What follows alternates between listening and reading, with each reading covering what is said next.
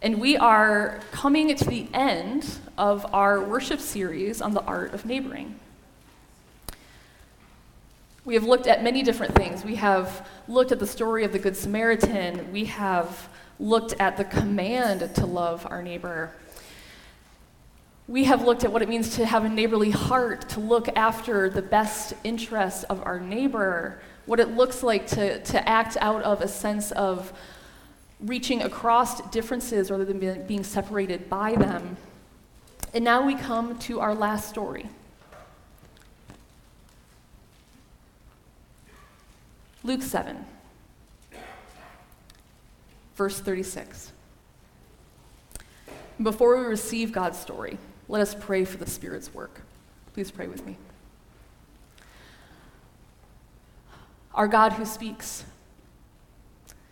we come before you this morning, opening your word, listening to your story, following your Son.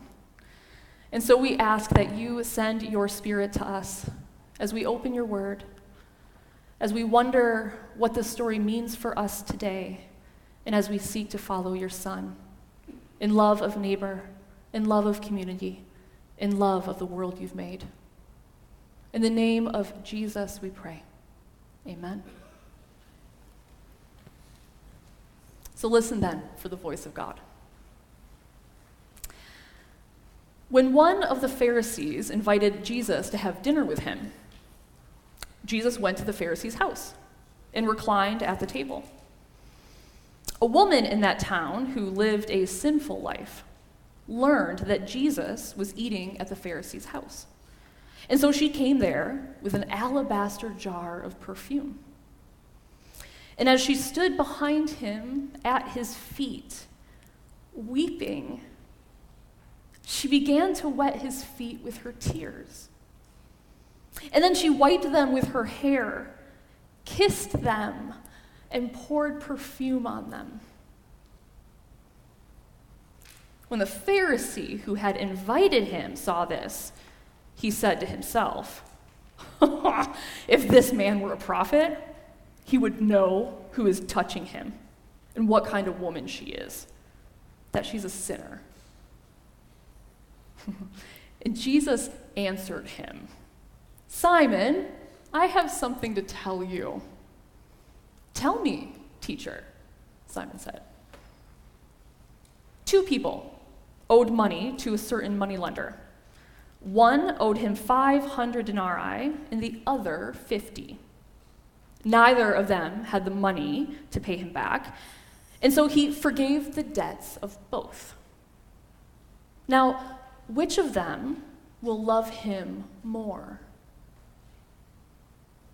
Simon replied, I suppose the one who had the bigger debt forgiven. You have judged correctly, Jesus said. And then he turned toward the woman and said to Simon, Do you see this woman? I came into your house. You did not give me any water for my feet, but she wet my feet with her tears and wiped them with her hair. You did not give me a kiss, but this woman, from the time I entered, hasn't stopped kissing my feet. You did not put oil on my head, but she has poured perfume on my feet. Therefore, I tell you, her many sins have been forgiven, as her great love has shown. But whoever has been forgiven little loves little.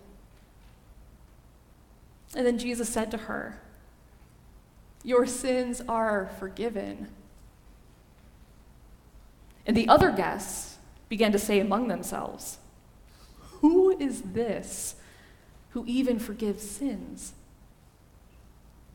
And Jesus said to the woman, Your faith has saved you. Go in peace. This is the word of the Lord. Thanks be to God.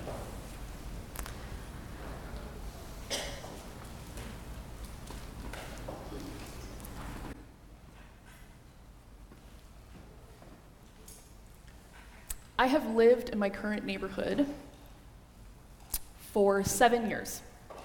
We actually moved in at the same time that I started here at Community. And I have experienced more power outages in my current neighborhood than any that I've lived in before. A big storm came through not that long ago and knocked down power lines and dropped tree branches all over. Another time, a car hit a pole a few blocks over and knocked out the power for another couple hours. And most recently, just this last weekend actually, a house on Benton Street near me caught fire. And to protect the fire crew, because the power lines were right next to the house, Hydro One took down the whole grid of downtown Kitchener for over 12 hours. And each time this happened, as darkness descended, as power went out, each time this happened, my neighborhood came alive. When that big storm came through, it was early evening when it finally passed, and we all emerged out of our very dark houses to kind of assess the damage and poke around and see what happened in our neighborhood. And folks began to pitch in and help each other, clean up. Someone brought out a chainsaw and hacked a larger part of a tree that had fallen down. And those of us who weren't helping, we kind of hung around and talked about what happened. Were you there? What did you see? This happened? Yeah, me too. And we just stood on our front porches talking. You saw each other. Our front porches were full. The sidewalks were full. You could hear snippets of conversation as people made connections with each other. Oh, you're over on Whitney Street. Are you the house with those beautiful roses that bloom in June? Or another snippet heard, oh, you're the one who walks her cats. Okay. And last weekend, with the house fire, there was no cleaning up that we could do. We left that to the fire crew. But there was also no distress once we knew that everyone had gotten out of the house safely. And so we weren't staying in our house. There was no air conditioning. It was dark. And we just kind of puttered around and talked to each other. We stopped and made sure that people who were coming into this on a Saturday, we stopped and made sure that people knew why the power was out when they were coming home from hanging out somewhere else on a Saturday. We gave each other updates on the Hydro One kind of latest tweet about when we might see power come back. Spoiler alert, it did not come back for hours till after they said. Some people were out looking for the cats that had, we hoped, managed to escape the house fire. And the folks with solar-powered front porch lights were the gathering places for conversation as the dark descended and power did not return. And then during a different outage, actually, so not power, but when Rogers went out, our neighbor Lori across the street had Bell, and she worked from home during the day. And her couch became kind of the local neighborhood Starbucks, where you stop by for a cup of coffee and the use of her Wi-Fi. My neighborhood came alive in these moments. But then the lights came back on. The home Wi-Fi works again. You don't need to be over at Lori's. The air conditioning kicks back on with that telltale drone outside of each of our homes. And everyone returns indoors, with front doors shut rather than swinging open. And each time this has happened, each time we get a glimpse of what it looks like to have a neighborhood fully alive with each other, when that closes shut, it feels so much more lonely.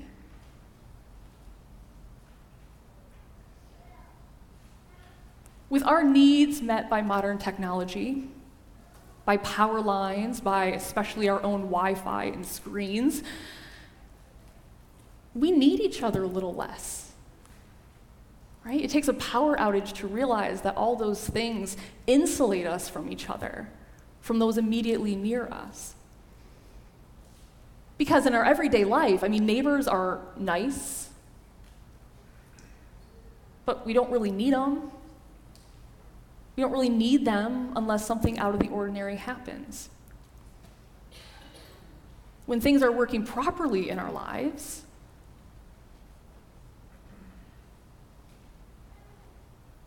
Why do we need neighbors? We have been talking about how to love our neighbors for a few weeks.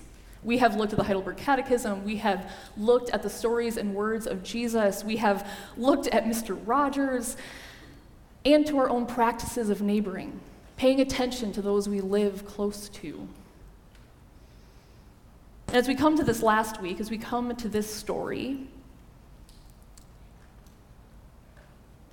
we end on one aspect of loving our neighbors that I don't think we're really quick to go to, that we don't often think about. That the simple act of loving our neighbors includes asking for help, reaching out and asking for help. I want you to stop and think just for a moment. This might come really easy to some of you, maybe a bit harder for others.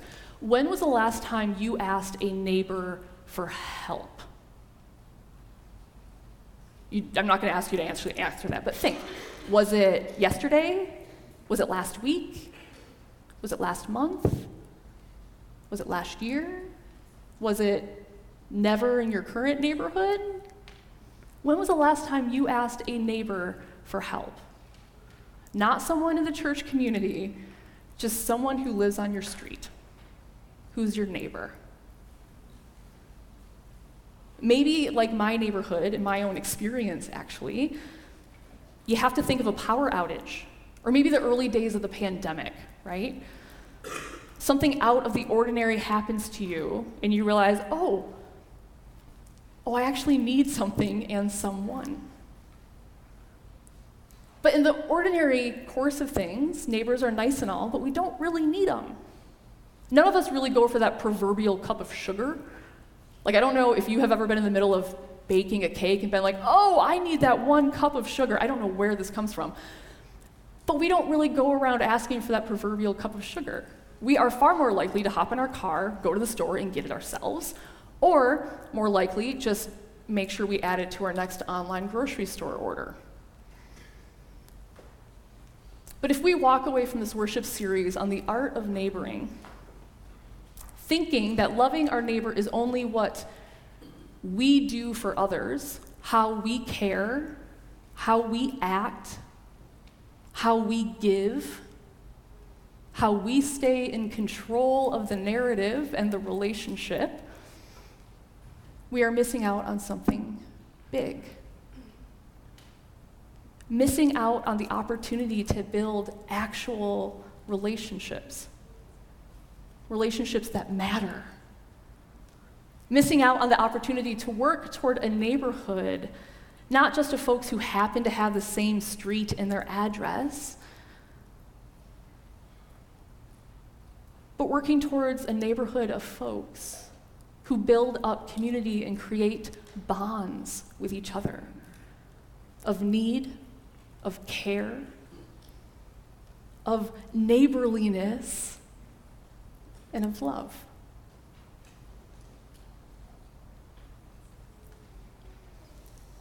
As we follow Jesus in this story, we're offered a way of seeing how our capacity to love neighbor, love God, is shaped by our ability or our inability to ask for help.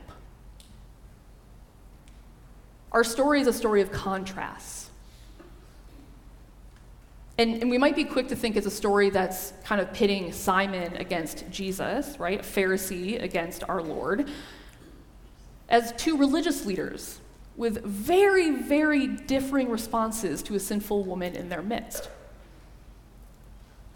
But the story, both how Luke tells it, but also how Jesus is in the story, draws a different contrast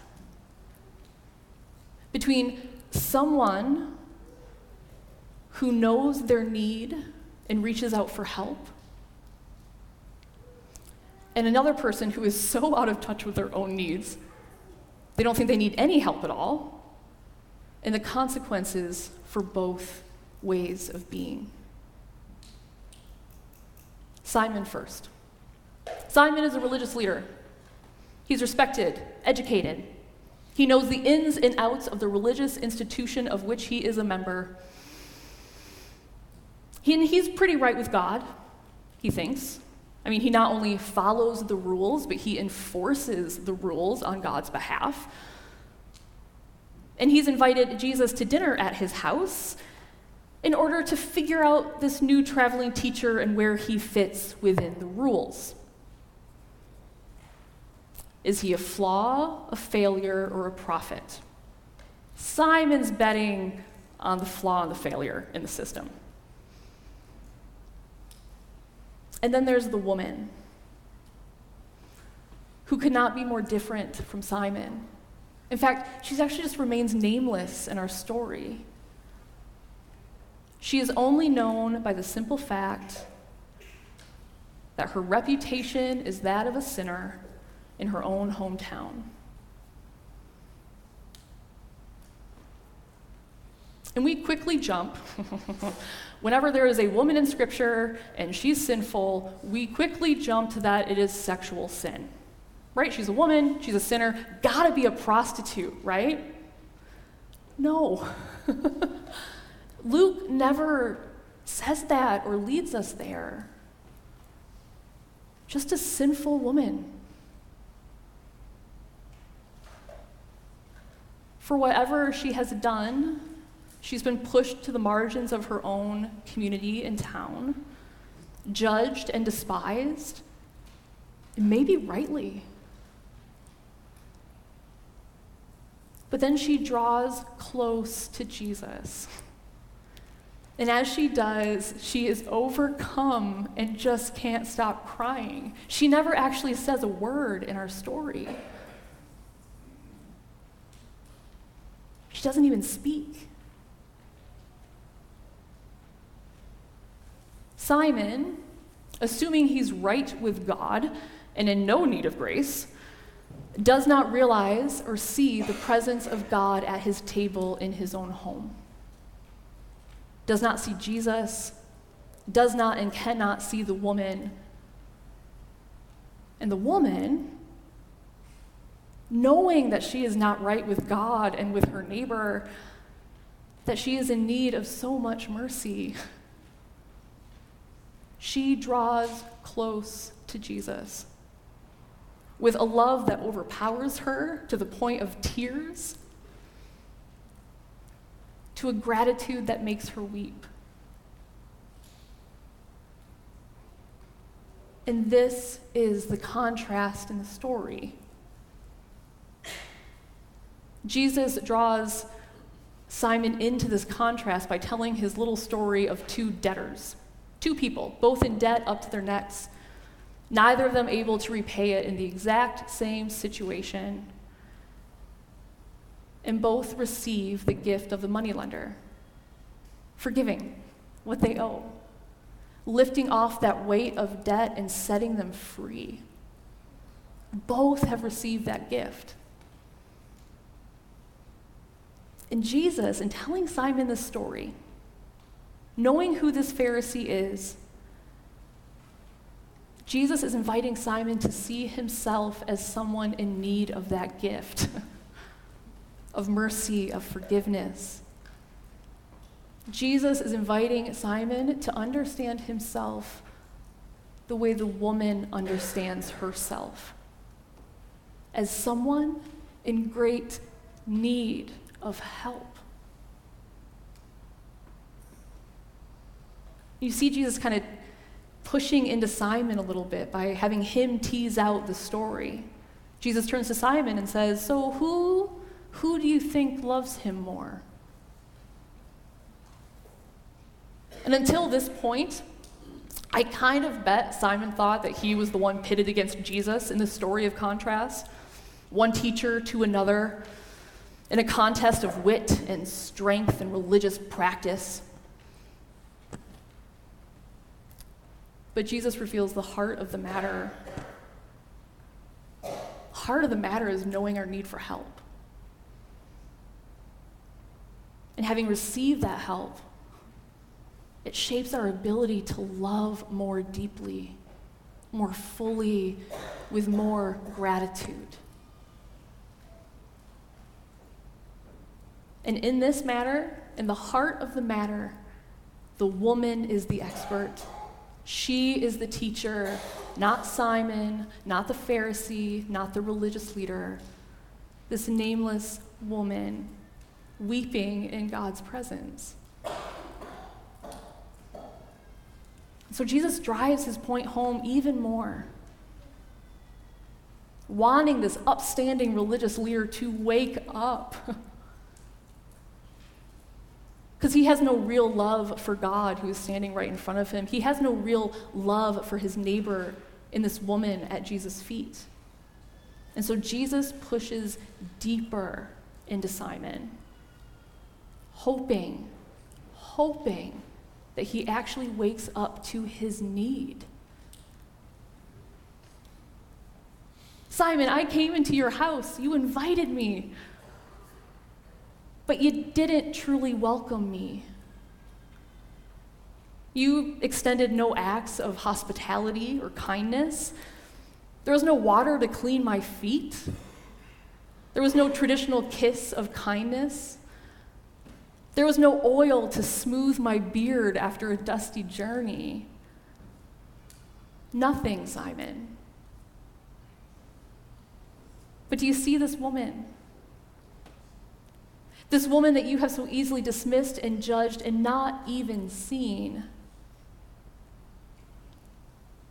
She has shown me such great love.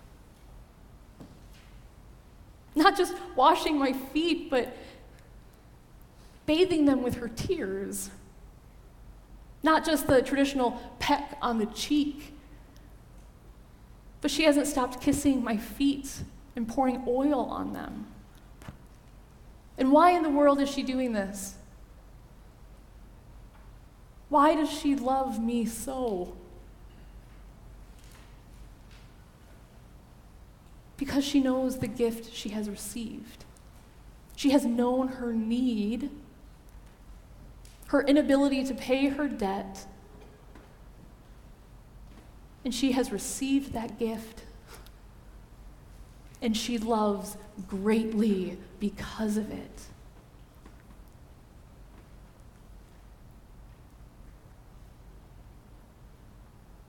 Then Jesus speaks those words of what sounds like both judgment and warning.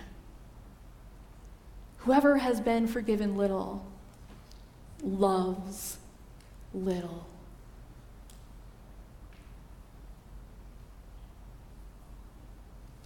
And that has been taken to mean that Simon's sins are less than the woman's, again, especially if we read her as a prostitute. But that's not the difference Jesus is talking about. The difference is not the depth of sin. Neither can repay what they owe. That's what the story Jesus tells is about. They are both debtors unable to pay. But the difference between the two, between Simon and between this woman showing great love, is their awareness of their need, the awareness of their lack. Simon thought he had no need for mercy. He was doing all right. He was in control. He followed the rules. He had this. And the woman knew better than the religious leader. Simon's smug self-righteousness kept him distant from Jesus and from his neighbor. Whereas this woman's acceptance of her need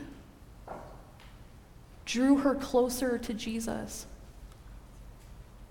and would have drawn her closer to Simon if he had let her.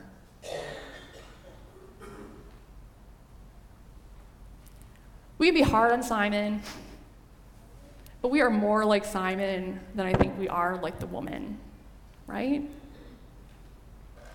We normally live our lives pretty self-sufficiently, with everything figured out, more or less. We live as if we are in debt to no one, that we are in control, that we've got this. With an attitude that seems to say, I mean, God is nice and all, and our neighbors are nice and all, but when things are working properly, we don't really need either of them.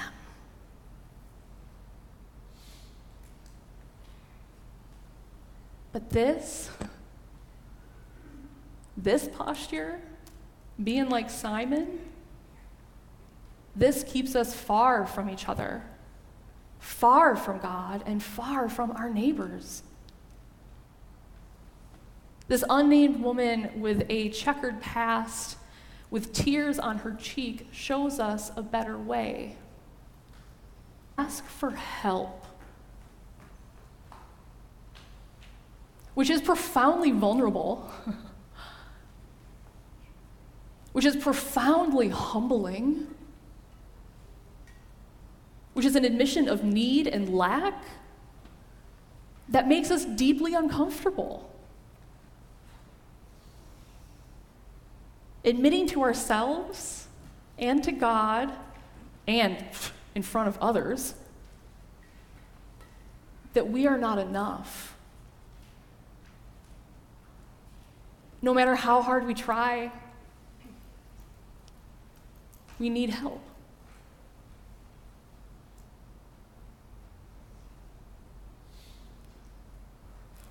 My neighborhood came alive in those moments of darkness, of moments of power outages, because during those brief hours, we understood deeply that we needed each other.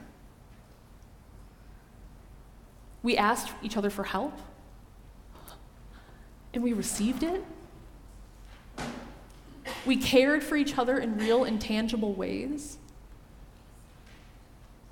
And we were cared for by each other in real and tangible ways. And most gloriously, our front doors swung open rather than closed shut. And briefly, we caught a glimpse of our neighborhood as a community not just of folks who happen to share the same street and their address, who happen to live in close proximity to each other, but as a community of neighborliness and relationship.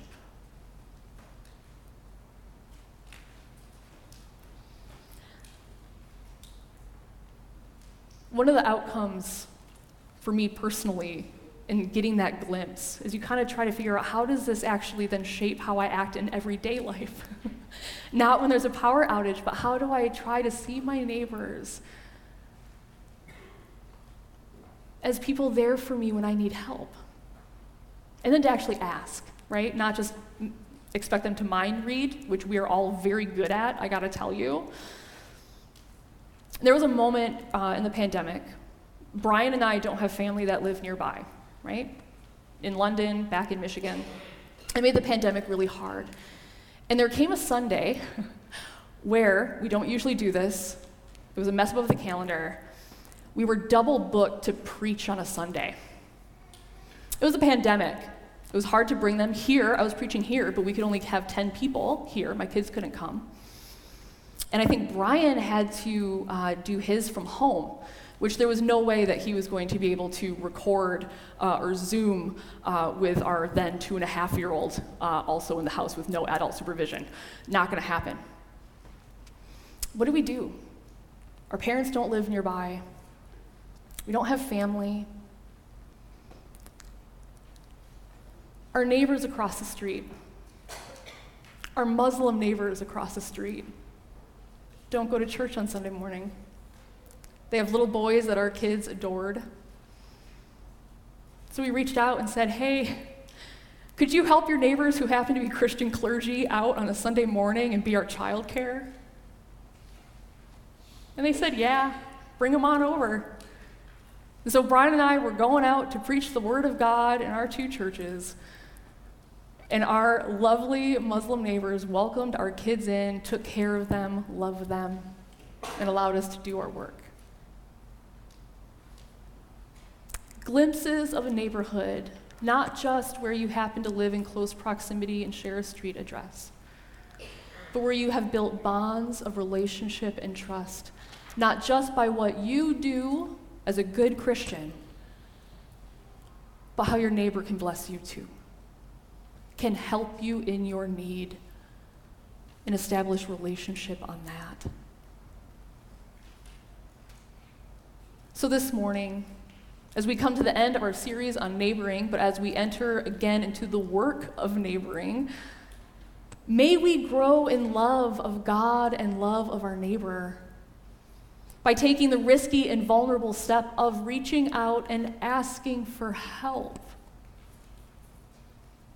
And may we experience a glimpse, maybe even with some tears in our eyes, of the beauty of the ties that bind us, both to God and to each other, in our everyday lives, in our everyday needs, not just in those moments of darkness or distress or storm.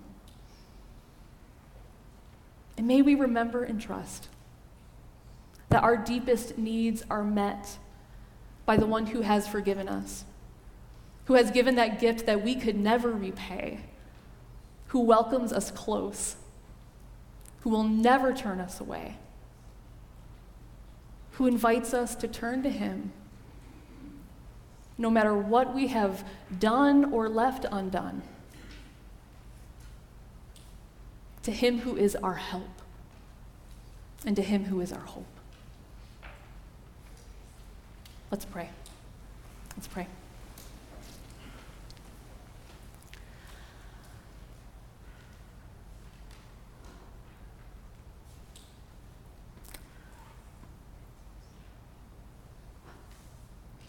Our faithful God, our helper, we lift our eyes to you,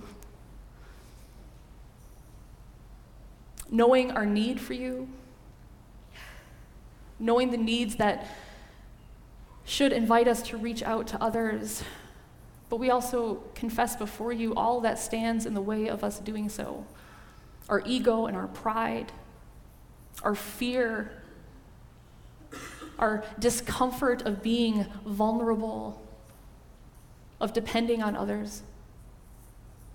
So help us practice in small ways, both with you and in our neighborhood, small ways of reaching out, of being vulnerable, of asking for help. And may you bless the ties that bind, the bonds that are formed, and the community that's possible. In the name of Jesus we pray. Amen.